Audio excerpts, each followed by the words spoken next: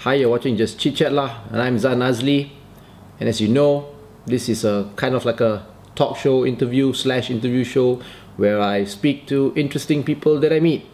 And recently, I met up with Anas Alam Faizli. He's kind of like a, I don't know, sociologist, but he calls himself a generalist. Yeah. I know him from, being involved in politics. But he's actually not a politician, and he's really not really involved in politics. He's just more interested in current affairs and nation building and things like that. And he wrote a very popular book. This is it. Rich Malaysia, Poor Malaysians. It's been out a few years and it's been updated. I had his book when it was launched. I got his book when it was first launched. And when I met up with him, he actually gave me the updated version. And he signed it somewhere here, right? So we spoke about the country, the state of Malaysia, about education, about immigration, about employment, about pollution, about environment, and even a little bit about politics. We had our chat outdoors.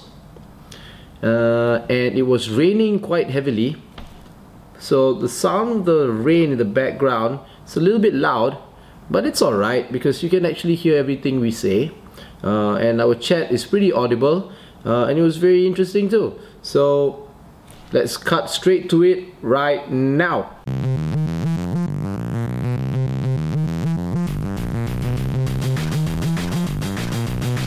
Are you actually a social scientist, or are you an economist? I would rather say I'm a concerned citizen. A concerned citizen. Oh yeah. Well, my career professionally, I spent 15 years oil and gas. So I was doing project management, investment evaluation, capital, etc. So when I was in oil and gas, I did my master's in project management. So it was an engineering-based industry. I have, after that, so I did master's in project management. And then, when I'm going for the corporate ladder, I thought, I need a degree in business. So I did a doctorate in business. So that's when I started to read economics. I started to engage in this think tank called Lifestyle. We study mostly household income and how we can make.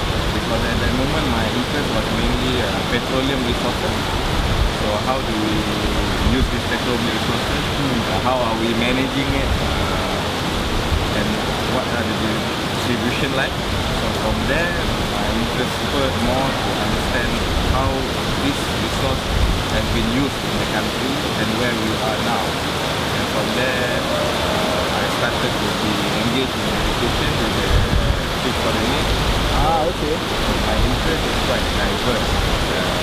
They tend to call me more like a generalist rather than an economist or an author or a professional or something like that. But your oil and gas career is still going on, Now I'm doing oil and gas and also construction. And construction as well. Okay. Teach for the Needs, that means Shafizan Johari lah, AK. AK, Mr. Zame, we were part of the team. Are you still active? Now the younger generations are running the show. I see. You guys started it lah. Along with Zame, Shafizan and gang. Long time ago. Long. It was started by Zame and Hasmita. We joined after that. Oh, it's getting rain. Let's hope the rain will slowly die off. But it's okay, right, for now? Okay lah. Okay. In your book, Rich Malaysia, Poor Malaysia, right? You talk a lot about education as well. And since you started with it, teach for the needs, right? One of your ideas that I find very appealing when it comes to education is that you talk about free education. Right? I am a supporter of free education daripada kindergarten right up until the Menara Gading. Yes. What are your thoughts on this? Okay, normally bila orang discuss free education, they would like to compare with Cuba, they compare with countries yang offer free education. Like Germany. Now,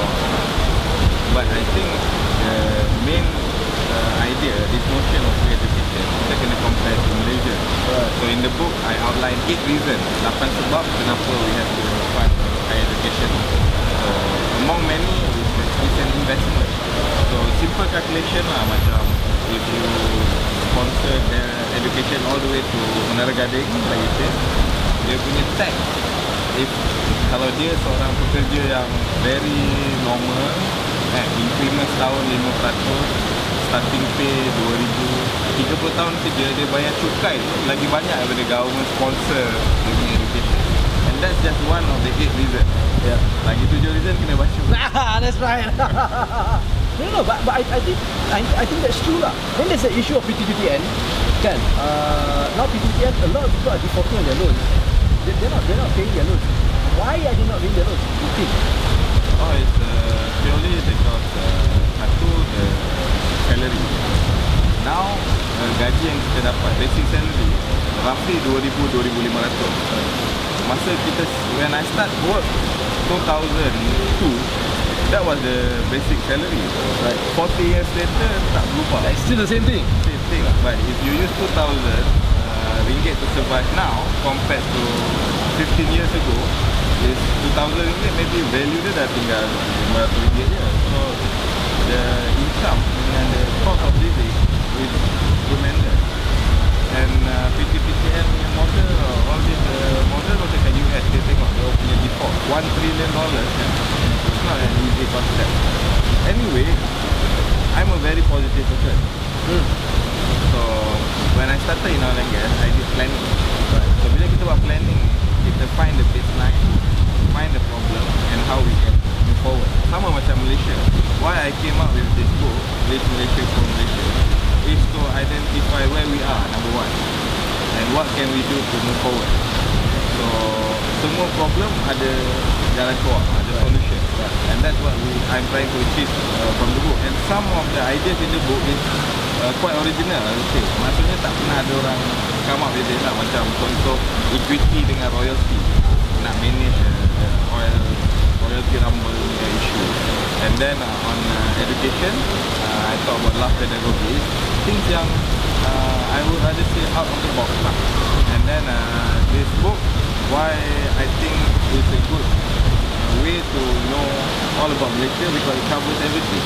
Ada oil and gas, income inequality, gaji, ada mitos kaya miskin, and then kita ada cerita mengenai transportation, and the recent addition will be on foreign workers, healthcare, and then the green technology. Green technology cover 5 sektor: transportation, construction, energy, water dengan waste management. Then kita ada cerita mengenai information freedom, how we can move towards a better democracy. What we have now in Malaysia is a passive democracy. Passive democracy maksudnya every 5 years pergi buang undi. That's it. That's it. So we want to inculcate active democracy. Active democracy maknanya participation of everybody tu ada. Kita ada pungutan suara, kita ada volunteerism, kita ada NGO yang become a third party in your board. Government can change, but NGOs are there to fight for whatever they believe in. It can be gender specific, can be culture specific. So those are the things. But that's the thing about democracy here. Every time when people voice out concerns, people voice out opinions, they will be criticized and say, "Hey, don't do that.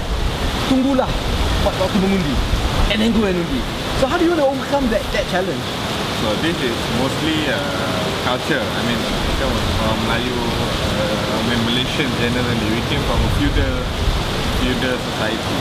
So moving to go out, to be able to voice, berani voice out. And for the past 50 years, we equate the current government as the government. Kan? So we don't know anything else. We don't know anything else. Kan? So moving out, education, slow by slow, step by step, we are going to get there. Because to be fair, kita tengok kat Middle East, after the Second World War kan, 50 years later, the first 50 years, not just Middle East, Asia juga, the first 50 years semua diperintah oleh same party, nationalist party, normally nationalist party. So we are changing to party system, but it will take time. Sebab self-censorship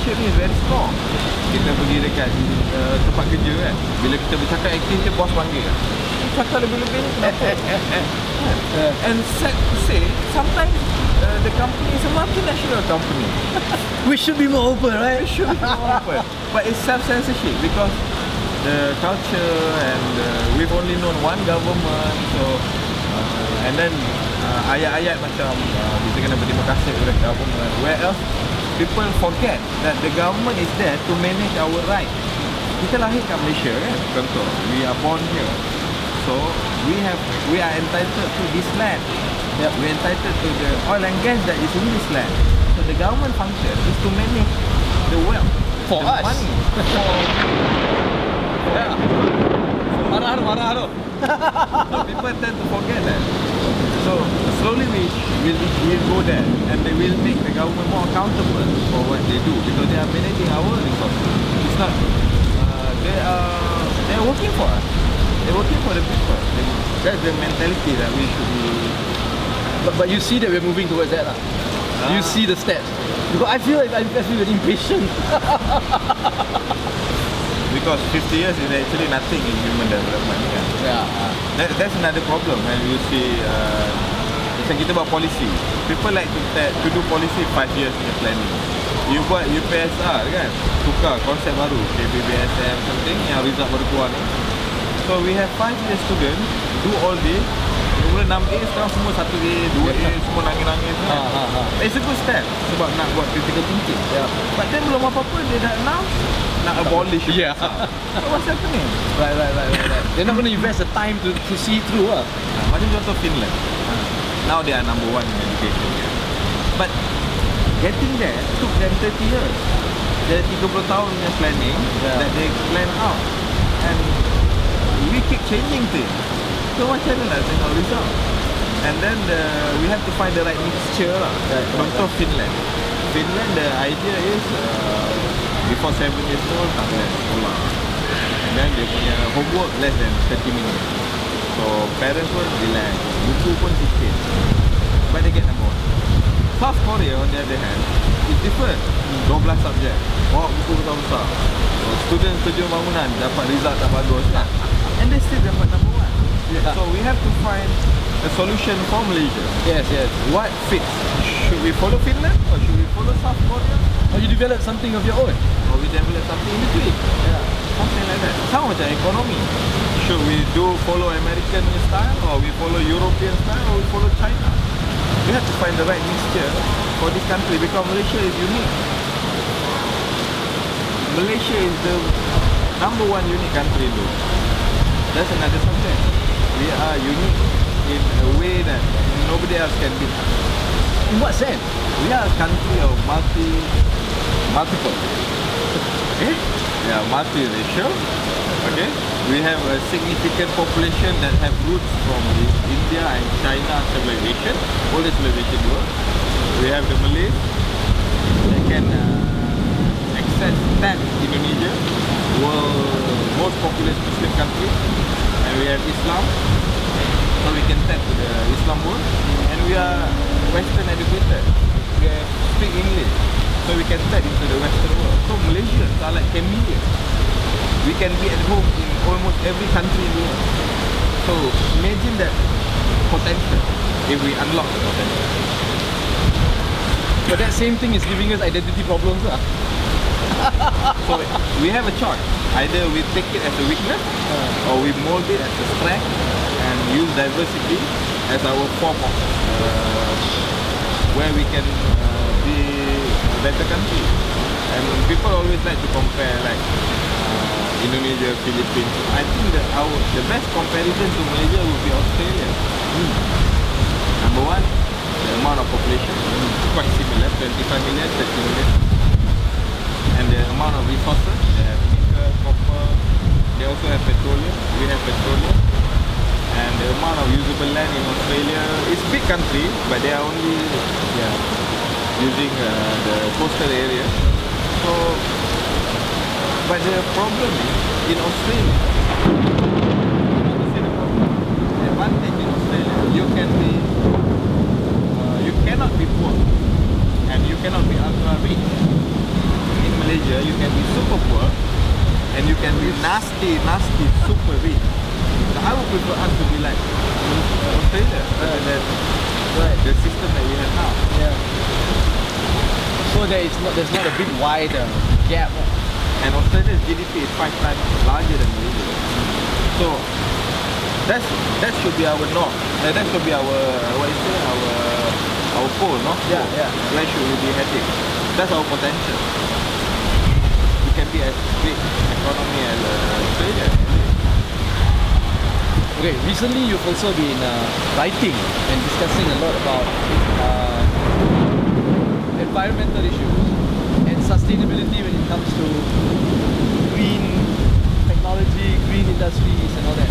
Talk more about that. Why? Yeah, why? Okay, that's interesting, you know. You okay or not? This is the ni, boleh? As long as the voice is captured. Yeah, okay lah. Anyway, that is very interesting. Environment. My proposal in that article is suggesting that we can use one stone to kill two birds. Stone number one is to kill all these environment issues. So when we adopt all this green technology, we will hopefully settle or solve our problem, environment issues. Second, the second bird is the economic benefits that will come out of it. So while saving environment, we can make profit. How? By becoming the technology leader in the region and by being the one that is leading at the forefront of green technology. So the article talks in detail about the 5 key sectors that we can use it. Number one is energy, how the renewable energy, the energy efficiency can help us with the reward and at the same time save the environment. And then transportation, the 120 billion MRT. And then on construction, and then on water and waste management. At the moment, waste management, we are only using landfills. Landfills, you can only use 5 to 10 years. And then you cannot use that land for 20 years. Imagine the amount that we lost. Yeah.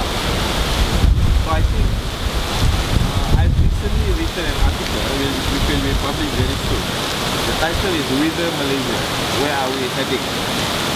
A wish list for fundamental correction. So I have outlined wish list that I believe if we have, we can get out of this depression. I can call it depression. I mean, typical Malaysians, they are now in depression. Everybody is feeling, where are we heading? What's happening to this country? How do we get out of this mess? So I'm outlining several wishes that I hope can bring us out from this depression. And this depression now. Yeah, and now. You also talk about most recent is like you mentioned just now lah, the starting salary for graduates. Okay. Right? Like you said, you and I, we both started working around the same time, and the starting pay was 2,000. You know? It's still 2,000 now. Yeah, and it's still 2,000 now. Some industries even less. Yeah. Right? And I know that a lot of these graduates, because I teach at colleges and unis, and they're telling me, look, you want more pay, but then they don't get jobs, and then people, the adults, accuse them of expecting too much. But to me, I don't think they are expecting too much. They're expecting just what they should be expecting at this point of time. Right? What are your thoughts? It's funny, you see, 90% Malaysians are salary and wage earners. So when you have people asking for higher salaries, it's not the employers that is making noise. It's the 90% people are making noise. The employees. The employees, they're lambasting the idea. They say, what are you asking for? I started with 2,000 riyal 15 years ago. Alright. I started 1,000 riyal 30 years ago. Yeah. Right? What's the issue? So the thing that people don't understand is that with what we blind spot have been saying for many years now, 6-7 years now, the GNI pie, the gross national income pie, we're showing that only 25% goes to the pocket of the employee.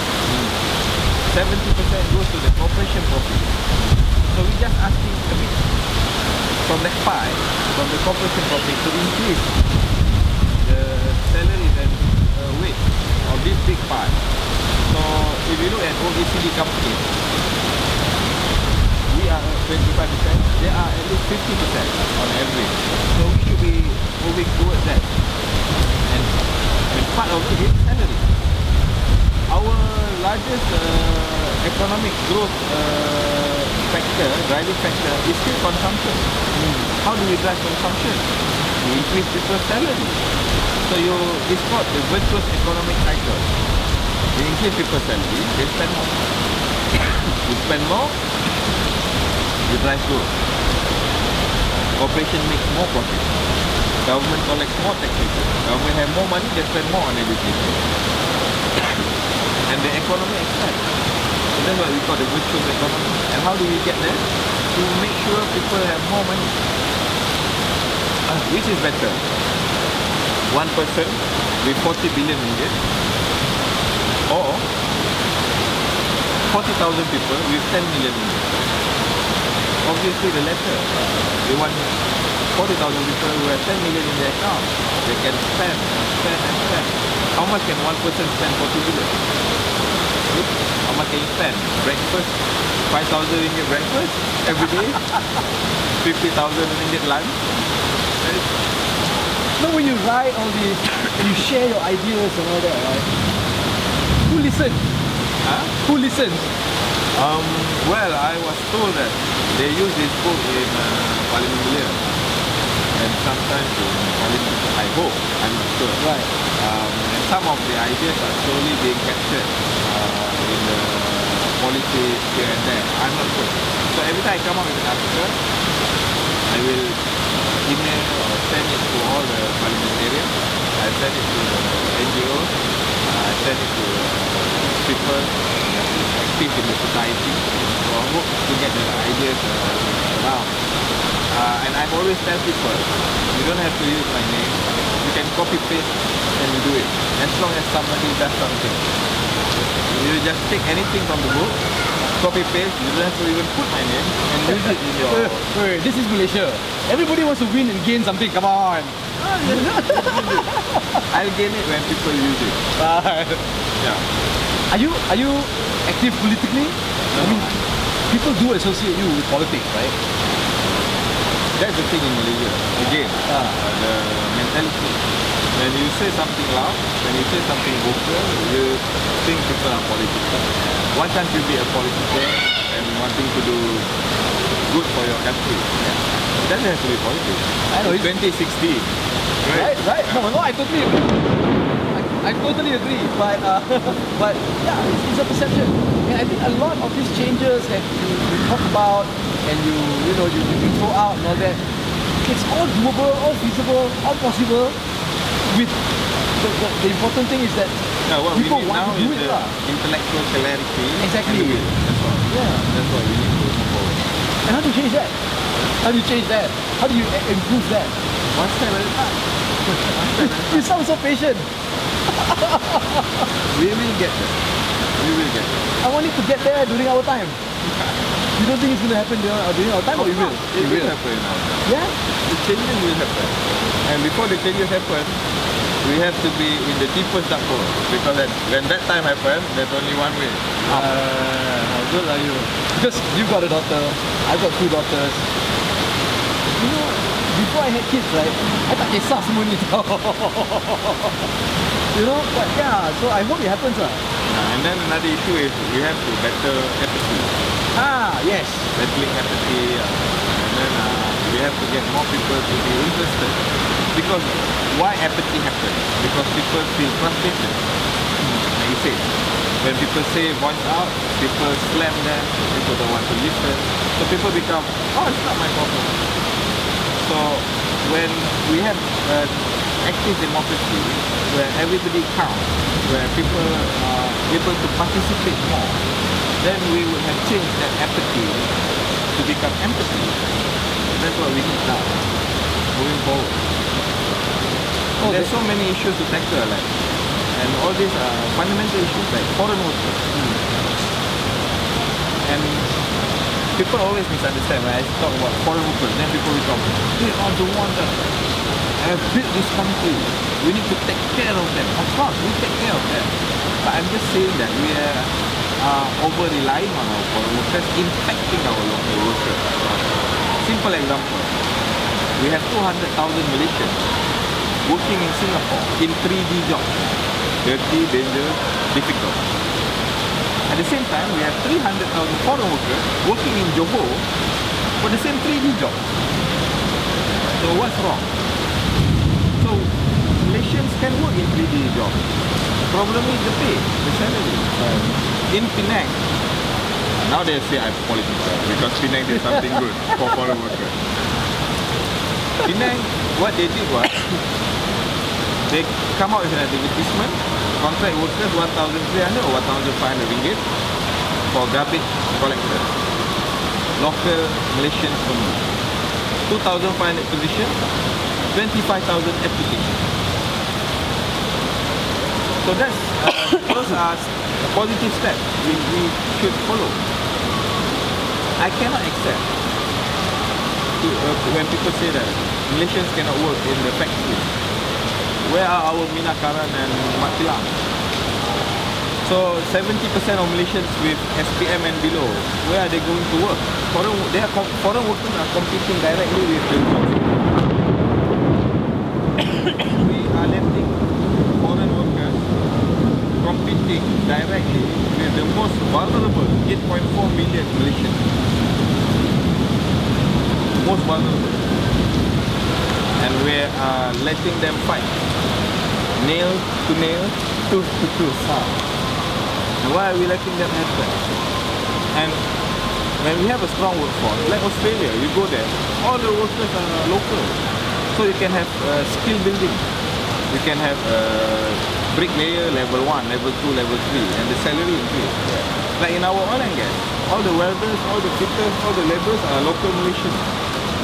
Now you go Korea, all workers are local. People will argue, oh, Korea has 80 million population, we only 30 million. Australia, 30 million population? Oops! So we have to start finding our will to do what's necessary to move forward. Another thing that I found interesting, I mean, the last time we met, we were talking about the MRT and our public transportation system. You were saying that there is a much better and more efficient way to have a more efficient public transportation system rather than what we are building right now. No, the problem with MRT, why it escaped public objection or public people are not like having a demonstration against MRT or things like that, because the public desperately needs a better public transportation system. So when you have an MRT, okay fine, we'll use it. How much does it cost? 120 billion. Okay. We use it, right? But how can you spend 120 billion for MRT? There is only dua kaki wider than your LRT. Even LRT 3 have bigger capacity. 120 billion for MRT, and just for Klang Valley alone. For Klang Valley people alone. How much is 120 billion? It's half, almost half of our national budget for a year. And we are only spending just for MRT, where we can spread out the money. I mean, it shouldn't be 120 billion to begin with. It's like 3 times global standard. I mean, the whole system from contracting to procurement is an issue of governance and transparency. Let's say the cost is 30 billion or 40 billion.